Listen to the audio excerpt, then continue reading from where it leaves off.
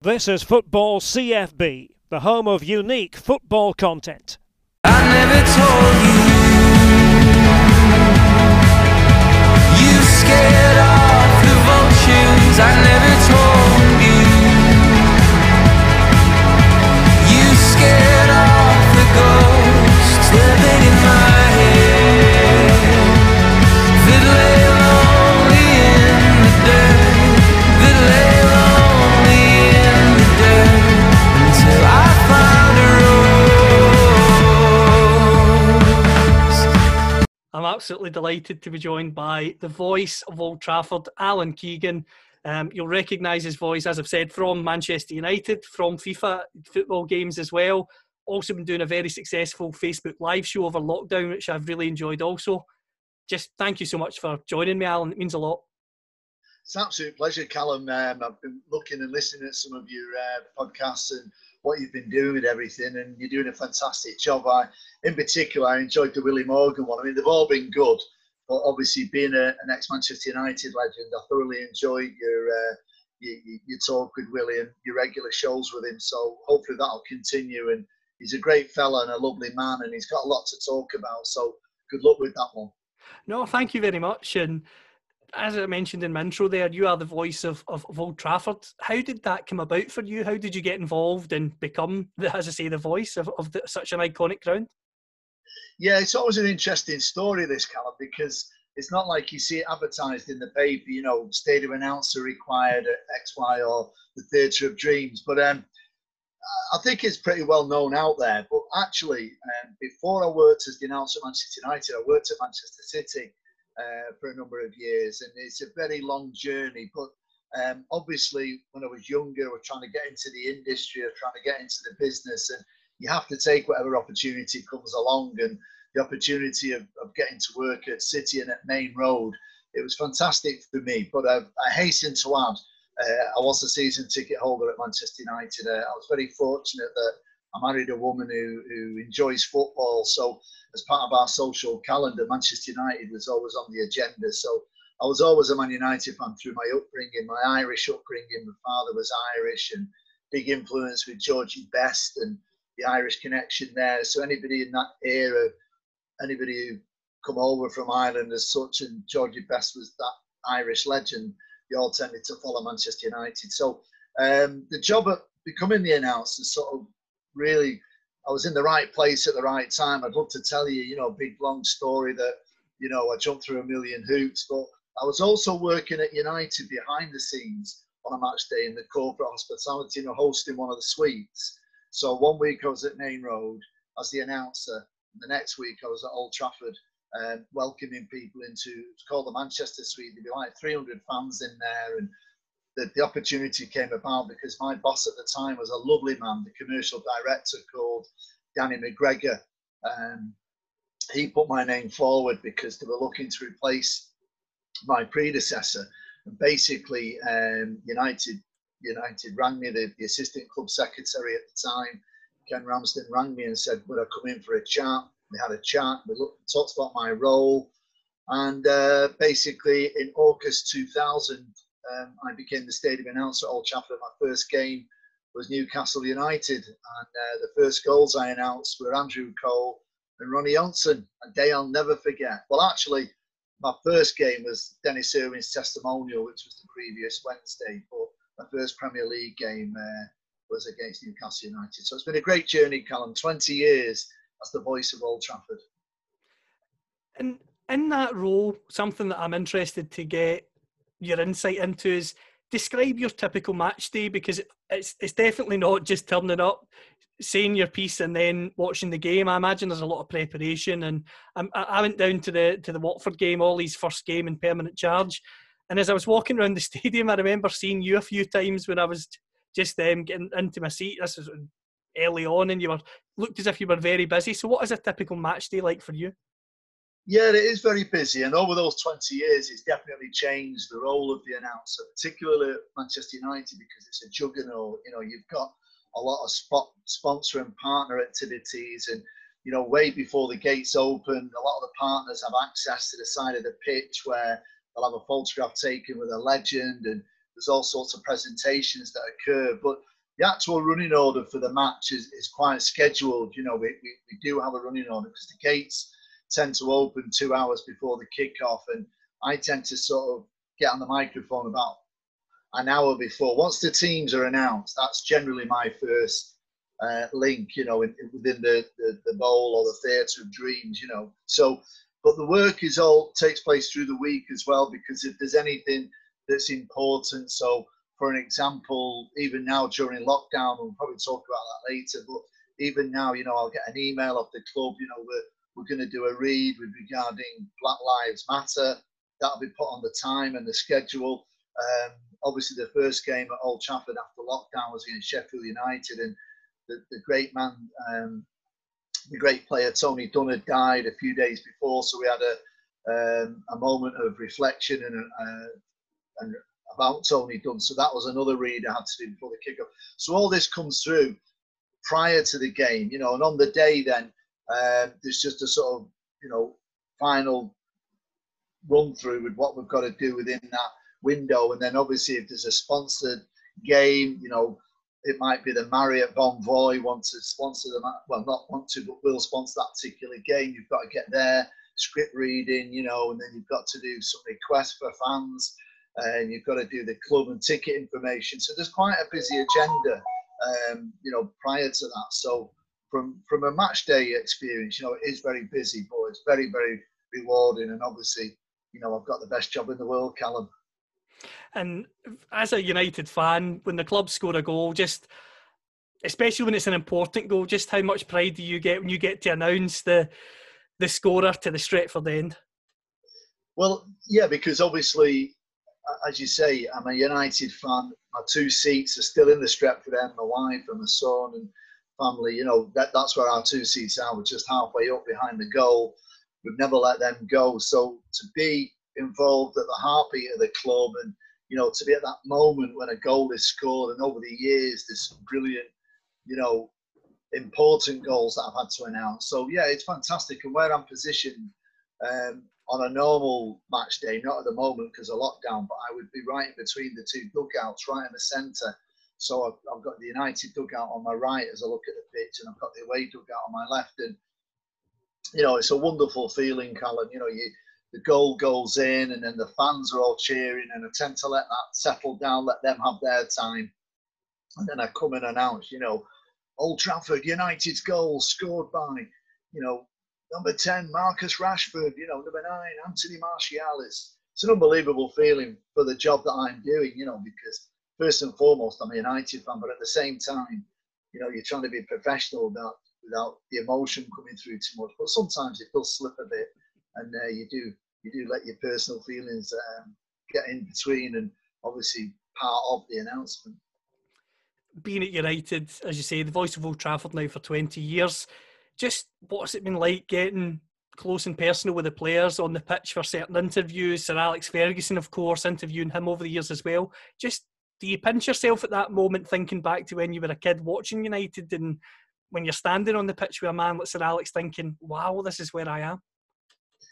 Yeah, exactly. You've described it perfectly, because Sir Alex Ferguson, you know, it was so important to me at the beginning to gain his trust, you know, and as everybody knows, he doesn't suffer fools. And, you know, it was getting that fine balance where I had a relationship with him, but I didn't want to overstep the mark, you know. So I would say that it took me probably a couple of seasons to win that trust. But once you win it, and he knows that he can trust you, you know, he's a friend for life. And I believe that journey, you know, became sort of, if you like, very clear after a couple of seasons that I'd been at United. And in the latter part of Sir Alex's managerial reign at Manchester United, I did quite a lot of work with him, as you say, you know, a lot of sponsor activities, a lot of partners have events, and I do like an audience with, or a Q&A with. And I was very fortunate that I did 7 United summer tours, you know, so I was all over the world hosting events, and obviously the manager was involved in many of those. So it was an absolute honour, a thrill. It was humbling to speak to him, because everybody hangs on to his to his every word. You know, he walks in a room, he's got that aura, and he just has a presence about him. But he's also a very, very funny man. You know, when he's away from the sort of media spotlight or the post-match interviews, you know, he's so witty, he's so funny, and he's got a very dry sense of humour, and he's got a glint in his eye when you're doing an event with him, you know, and it's very intimate. The players are slightly different because on a match day, obviously it's business as usual, and you've got to get on with the game. And, you know, I don't claim to be a friend of the players. It's very much a business relationship, you know, because they've got their job to do and I've got my job to do, and we're all trying to do it to the best of our ability. But I've been very fortunate again, you know, outside of the football day, you know, over the 20 years, I've probably interacted and done an interview with all the main players that United have had over those 20 years, you know, and I've been involved in events, you know, the list is endless. Roy Keane, David Beckham, you know, Ruben Nistelrooy, you know, Ronaldo. It gets endless. The current players, Marcus Rashford, you know, Paul Pogba. Very, very privileged and very honoured to be engaged in these activities with these fantastic footballers for Manchester United. You know, United is the greatest football club in the world. So for me as a fan, to be engaged and involved in that, it's a dream come true, Callum. One of the things I want to talk to you about is how the club have handled the lockdown situation. For me, supporting local causes, supporting the food bank. I've also seen on social media some of the packages they sent to employees.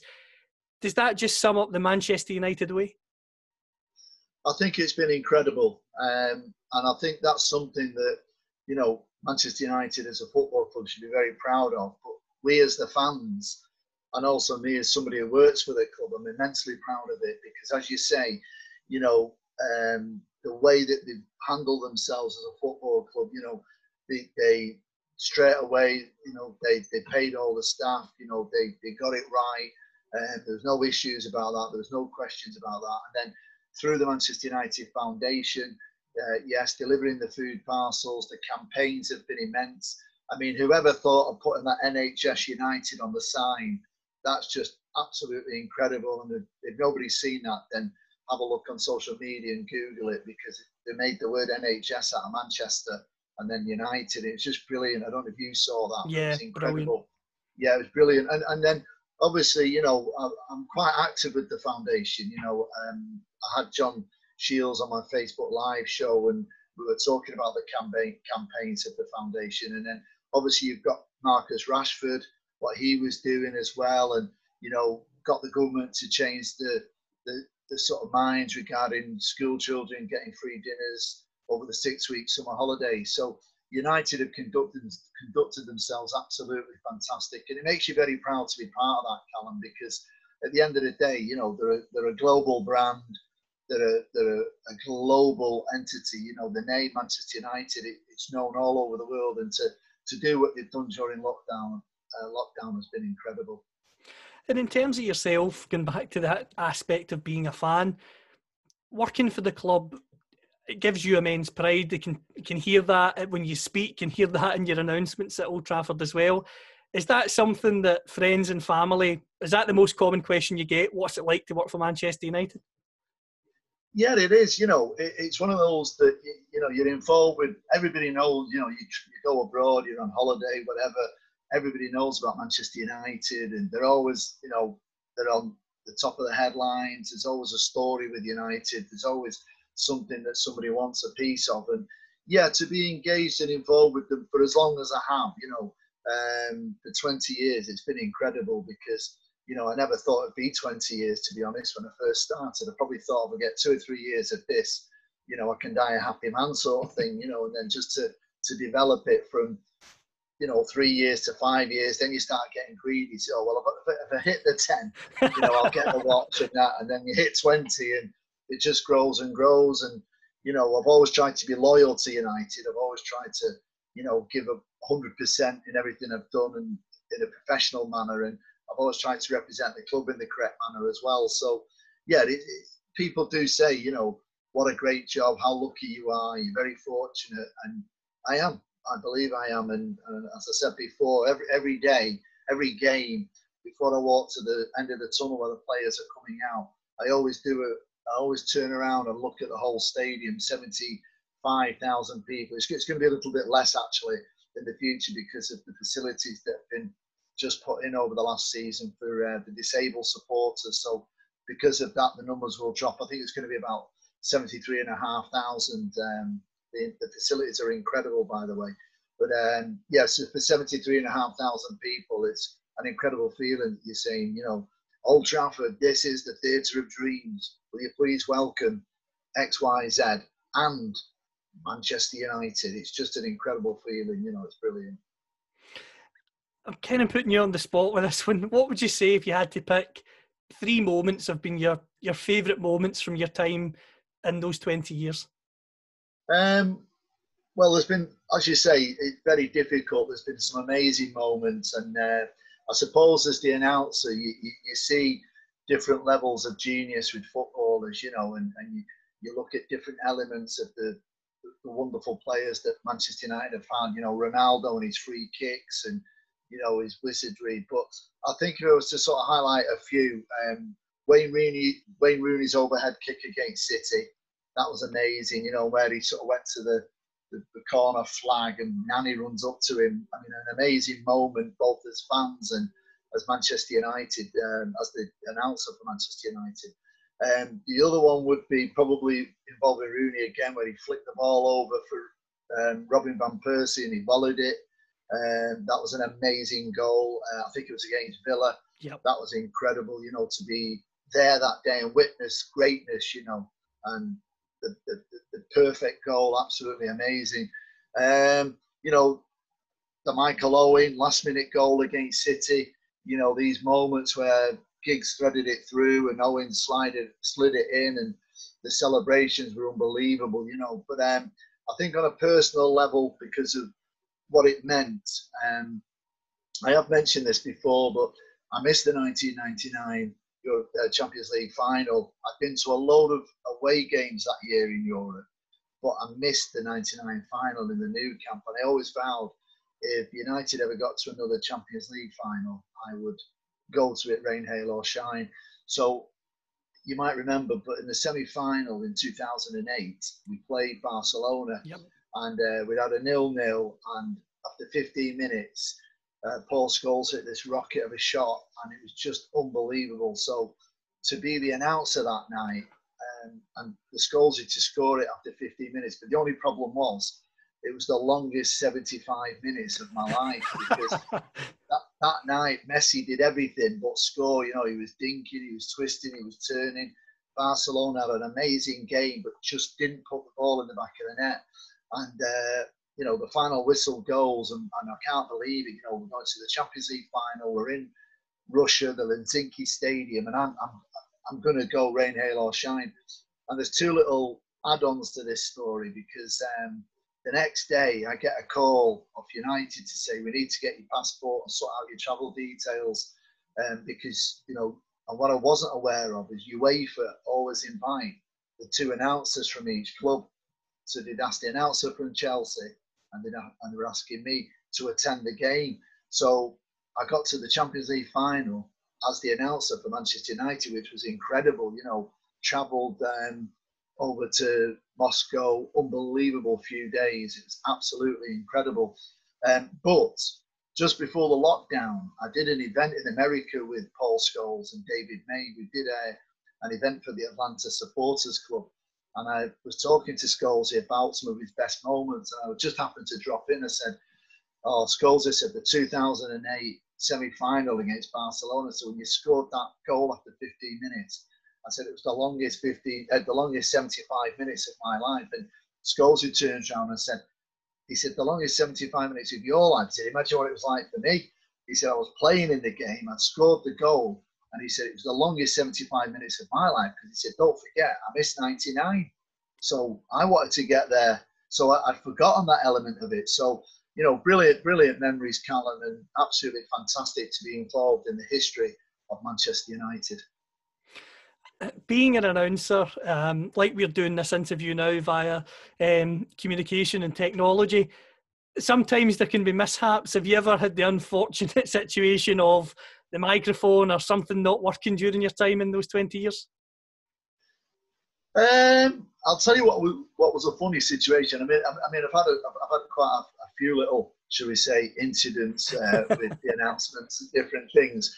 But one of the funniest ones, it might not come over as funny here, but you might remember that Ruud Nistelrooy was on a run where he was going to score 10 consecutive goals, and his 10th goal was where he was taking a penalty at Old Trafford.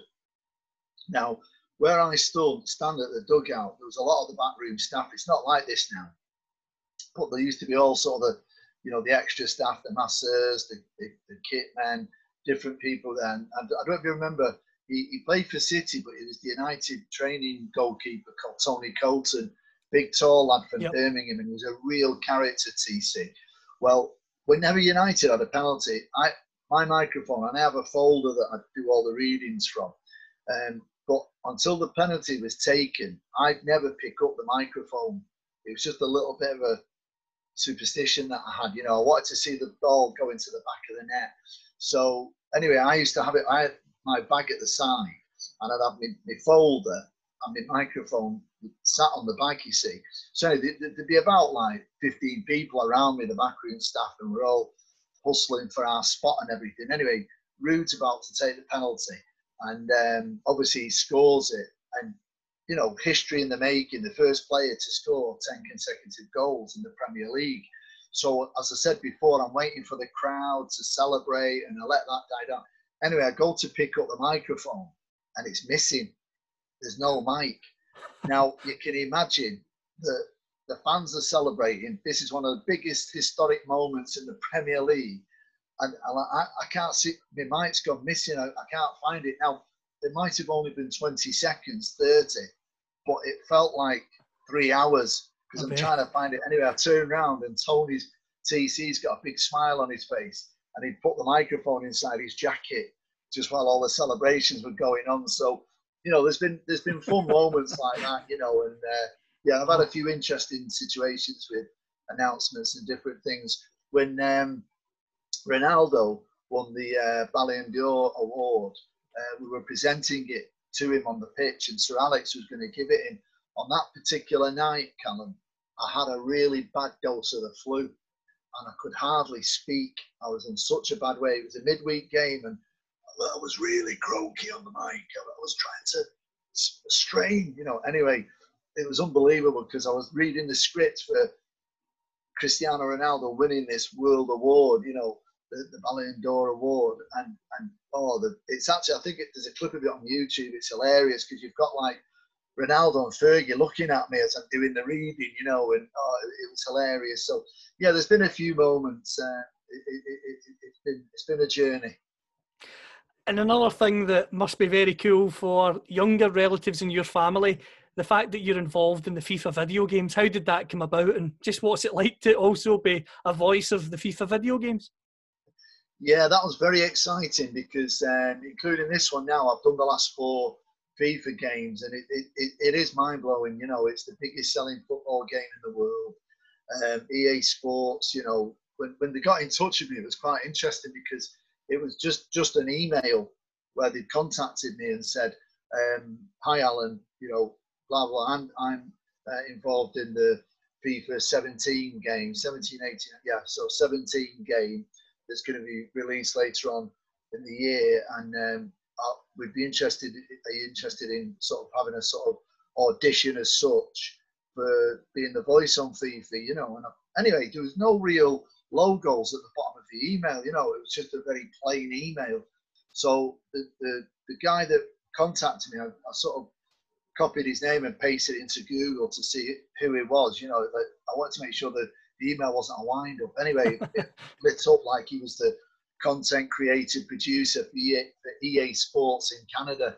So I thought, well, I better take this guy serious. So I emailed back and said, yeah, I'm happy to have a discussion with you and to be involved. What's the next stage? Anyway, we had a discussion and we looked at different aspects of it. And basically, Callum, I'm the Premier League announcer.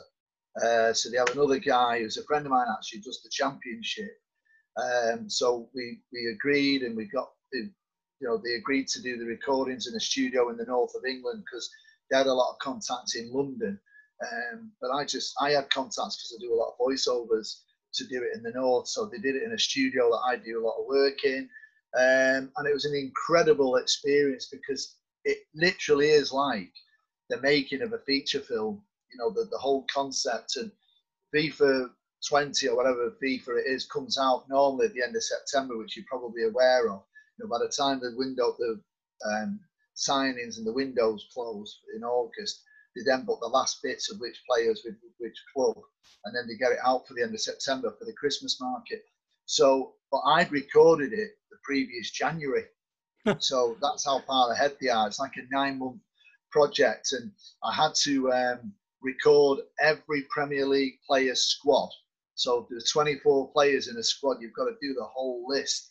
And the first day, they're producing it. The guy who's producing it, Andrew, he's in Canada, and we're doing it through Skype, very much like this, and he's like, high tempo, low tempo, and getting all the mixes in. So I had to do every team twice and the whole squads, the 24 players, and also you do the squad of every player in the championship, because obviously they don't know which 3 teams are getting promoted. So you have to do the squads of all the players from in the championship as well. So it's an amazing project, and it's fantastic to be involved. I had to do the names of every referee. You've got to do, the attention to detail. I had to do about 15 minutes worth of recordings for attendances. You have to do a name drop for every stadium. Welcome to Old Trafford. Welcome to the Etihad. Welcome to Anfield. It's all this attention to detail. So an amazing project. I was 4 days in the studio recording everything, and I'm so proud to be involved. And they gave me a credit at the end of the titles, So it's a brilliant project, and I'm very proud of it. It's something that, the younger members of my family, it gave me a bit of street cred for a day or two. Something that a few other people listening to this might not know about you, Alan. You have mentioned the events, the live circuit. You're a host, you're a speaker. You've also been a lecturer in the past as well. Just how much do you enjoy those projects as well? Because they're different to the typical announcing at Old Trafford or on FIFA. Yeah, well, I thoroughly enjoyed my time working as a lecturer at the University of Central Lancashire. It's a fantastic university in Preston, in the north of England. And at the time when I was there, the Museum of Football was based at Preston North End, and I was lecturing in journalism and media because my background's radio, and that was my route into it. And it was a brilliant place to work. It did get difficult trying to do university job and also the football job. It was very hard, and in the summer, I'd have to book my holidays around the football tour of United or in America or China. But the university, I have to say, were brilliant. They really understood it, and they really supported what I was doing. So from that point of view, it was a great job, and it was very satisfying, But just prior to Christmas, prior to the lockdown, actually, I've just finished doing lecturing at the university. I took voluntary redundancy. I'd had 20 years at the university, but I've got other projects I want to be involved in, and lots of other things. And I might even start a podcast, Callum. You never know. I might start getting involved in this field. So there's all different things out there. It's good, and it was the right time for Alan Keegan, to move on. And yeah, as you mentioned there, I do a lot of events. I'm very proud. Like I mentioned there before, I was in Atlanta there before the lockdown, in America, doing a sports dinner for the Atlanta Supporters Club for United, with Scholes and David May, two 99. Well, obviously Scholes didn't win a medal, but he was involved in the squad from 99, and brilliant opportunities for me. So yeah, and I'm hoping to move on with that now, and carry on in that, and start doing a lot of guest speaking and public speaking, because I'm very fortunate with my role as a lecturer, but also with United. I do a lot of talks where I'm on the circuit doing it on leadership and being involved from A to B to Z. And, I take in a lot of my football experience and, the lessons that I learned from Sir Alex and the journey that I've been on at United. So I combine in the education with the football. So you know, there's a good 45 minutes there, Callum, where I can do a talk. And in terms of, you mentioned potentially going into the podcasts, which, to be honest with you, having watched the Facebook Live show, I really hope you do go into that, because I really enjoyed those shows. How did the Facebook Live show come about? Because it was very successful very quickly, and as I'm sure you are very well aware, lots of people want more. Yeah, well, it was interesting because obviously I had some friends and other colleagues who were doing Facebook Live, and they were doing different ones. They were doing like very much music-based ones, you know, where some of them were entertainers, some of them were doing requests and playing songs. And when the lockdown happened, I sort of thought, well, how are we going to fill that gap with no football? You know, it's going to be very empty. And I'd had a look, and obviously I mentioned before my background is radio, so I sort of put a structure together that would work sort of from a radio point of view, you know. And I wanted, when I did a 1 hour show, I wanted to have sort of what I would call 3 features, you know, where you've got one at 1/4 past, 1/2 past, and 1/4 to. I don't want to bore people, but there was a structure there that I'd had in the back of my mind.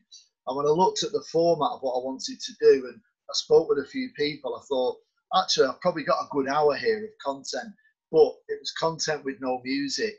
The first few had a little bit of music because I was finding my feet, you know, because I'd never done Facebook Live before. Yes, I'd done radio, so you were exposing yourself visually with no get out. So I had a little bit of music, and it was very raw, to be fair, at the beginning. But as you say, it caught on, and the United family, and you know, each week I had a United legend. You know, the first week I had Norman Whiteside, and then, you know, I got the supporters clubs involved, which was brilliant, you know, right across the world, from Malta to New Zealand to Ireland. And then, you know, one of the videos that got sent to me was by the Iraqi supporters club in the Manchester United Iraqi supporters club. Sent me a video where they were all in lockdown and they were all miming to the Manchester Glory Glory Man United, and they'd edited it together, and the response was brilliant, you know. And then I had different features with different guests. I had an impressionist, a comedian called Mike Maguire, who could do Sir Alex Ferguson impressions, Wayne Rooney, Morgan Freeman. So there was a nice feel to the show, you know, and the hour used to fly, but it used to take me all week to produce it, you know, because the content and everything. And we started getting better with the technology, because, you know, the first few weeks it was just me ringing someone off my mobile and putting a picture up of, say, Norman Whiteside on the screen while I talked to him. But then we started to get more advanced technology, and I had good support from a friend of mine, Dave, who introduced me to different packages of facilities that offered the technology, and we were able to get up side by side. Then me and the person who was interviewed, like I mentioned, Willie Morgan before, you know, he was one of the best ones that we did. And my last show, we spoke with the ex-professional footballer Dean Windass, and Dean Windass, you know, it's been well noted that he had a lot of you know, issues, trying to commit suicide after football, you know, lots of problems with drink, etc., etc. And now he's very much engaged with, you know, looking at charity work. He's set up where he's doing a big charity walk next year, charity climb, Kilimanjaro. He's set up a thing with other footballers, Mark Crosley and a few other lads that he knows, called Watch, and it's walk and talk. Walk and talking hikes, or, you know, there's the watch is an anagram of that. So, you know, it's very good. But the show was great, you know, and yet it was very popular. And what I found interesting, and this is probably the same with yours, there was thousands of people looking at it after, because of the different time zones with football fans. You know, it's not like the live version of it, or, you know, even later on that night. The 7 days between the Wednesday to the Wednesday, people from all over the globe were watching the show. So that was very rewarding and very satisfying to know. And then I did a thing with photographs, where each week we put photographs of fans, and I try and have a theme, you know, or if the guest was Willie Morgan or Norman Whiteside, I'd say to them, you could load it up on an app on your phone, and it was dead easy to do. And then after the show every week, I'd put up, you know, 150, 200 photographs of different United fans, and they could look at it on the Facebook. So it was we're always trying to challenge it and make it interesting and engaging, which is the most important thing. Definitely, and I'm very conscious of your time, Alan, and thank you for being so generous with it. The last question I've got for you: announcing at United, doing your own shows, announcer on FIFA, being a lecturer for so long, plenty of speaking engagements to come in the future as well. What advice would you give to anyone looking to get involved in, whether it's football media, whether it's announcements, maybe volunteering for a local club? What advice would you give them?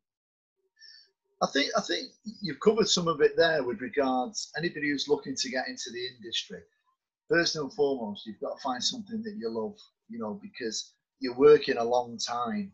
And there's a saying I've always said that if you find a job you love, you know, you'll never work a day in your life. You know, it's a cliche line, but that's so important, because if you go into a job and you don't like it, then, you know, it's very, very difficult. So one of the things I would say to anybody, any young person looking to get in the industry is, you know, try a few things, but knock on a few doors. You know, you're going to get a lot of rejections. You know, that's the nature of the industry, the nature of the business. And it doesn't mean you're not going to be any good or that they think you're not good. Some of it, it's a lot about timing, and your timing has to drop in with their timing. So, yeah, you know, if you want to be in journalism, if you want to be in media, you want to be the announcer, you know, go to your local football club, your non-league club, and ask them, but you have to be dedicated. You have to go. I mean, when I worked at Man City in the very early days, I hosted their junior blues once a month during the season, 9 meetings a month. I did it for nothing. Well, actually, I did it for a pair of season tickets for City, and I wasn't I wasn't a fan, but it meant I had my ticket for the derby, you know, so there was a bonus from it, you know. All right, I had to sit in with the City fans, but I got to see the game.